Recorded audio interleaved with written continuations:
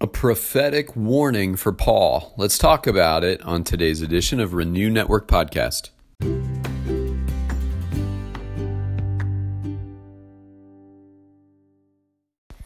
Good morning, my friends. I hope you're doing well, and it's good to be back with you today, studying together. And we're moving on in Acts chapter 21. Today we're going to be looking at the section between verses 7 and 16.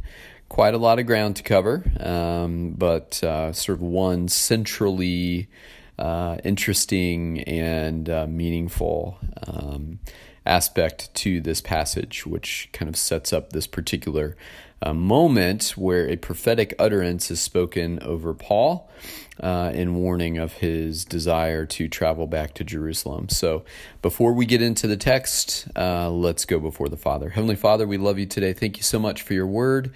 Lord, we're just grateful. We're grateful for a new day. We're grateful for a fresh start. We're grateful for your word and the way it guides and instructs us. Father, speak as you are always faithful to do, and we give you thanks in Jesus' name. Amen.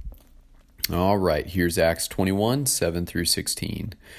When we had finished the voyage from Tyre, we arrived at Ptolemais, and we greeted the brothers and stayed with them for one day. On the next day, we departed and came to Caesarea, and we entered the house of Philip the evangelist, who was one of the 7, and stayed with him. He had 4 unmarried daughters who prophesied. While we were staying for many days, a prophet named Agabus came down from Judea. In coming to us, he took Paul's belt and bound his own feet and hands and said, "Thus says the Holy Spirit, this is how the Jews at Jerusalem will bind the man who owns this belt and deliver him into the hands of the Gentiles." When we heard this, we and the people there urged him not to go up to Jerusalem. Then Paul answered, "What are you doing, weeping and breaking my heart? For I am ready not only to be imprisoned, but even to die in Jerusalem for the name of the Lord Jesus." And since he would not be persuaded, we ceased and said, "Let the will of the Lord be done."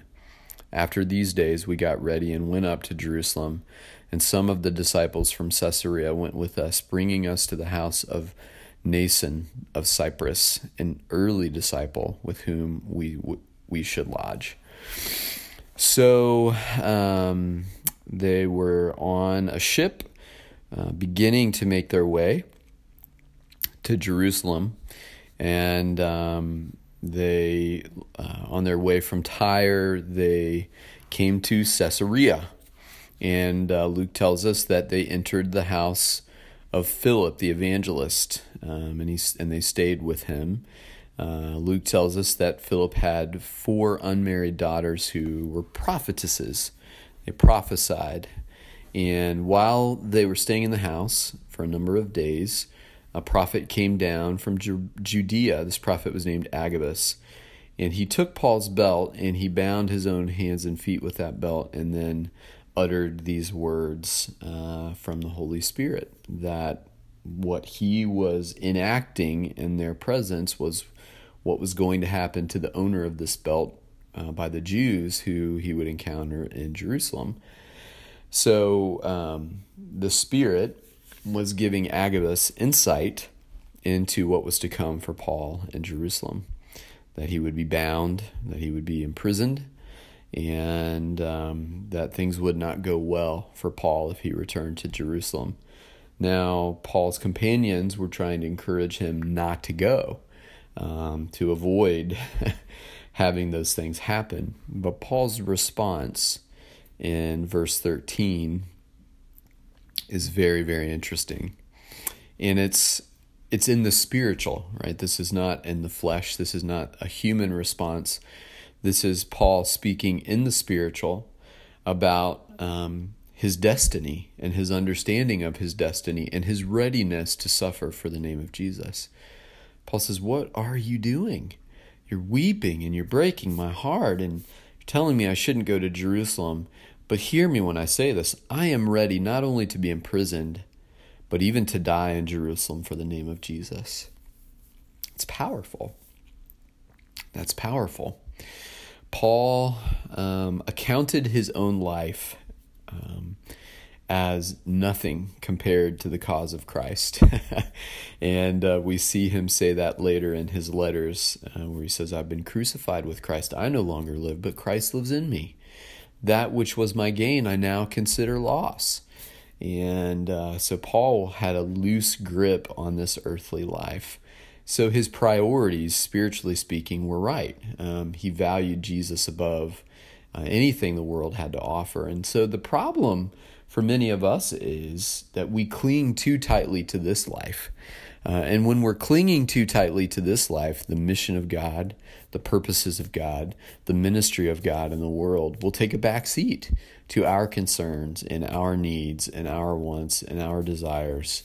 And so Paul had shifted his attention. Paul had shifted from tightly gripping this earthly life and instead clung to Jesus. He had a tight grip on Jesus. And my friends, there's something to be said about that, and there's something important for us in that, is when our grip on Jesus tightens, our grip on this world loosens. And the importance of this world and the things of this world and the ways of this world matter so much less to us when our grip on Jesus is tight and firm. How's your grip? How's your grip on Jesus? Is it tight and firm? Are you holding on to him? Are you clinging to Jesus, depending on him, leaning into him, trusting in him? Or are you still ultimately trusting in this life and the things of this life? Well, I'm challenged by that, and I hope you are too. And I'm grateful for this little vignette because it gives us a window into what's coming for Paul. And it also gives us a window into Paul's spiritual resolve, his spiritual heart. He was clinging to Jesus, and the things of this world mattered not to him. And may we live like that. May we live like Paul. May we have a loose grip on the things of this life and a tight grip on Jesus. God bless you. Thanks for taking time out of your day to study, and I pray that you'll come back and do it again tomorrow, Lord willing. Take care.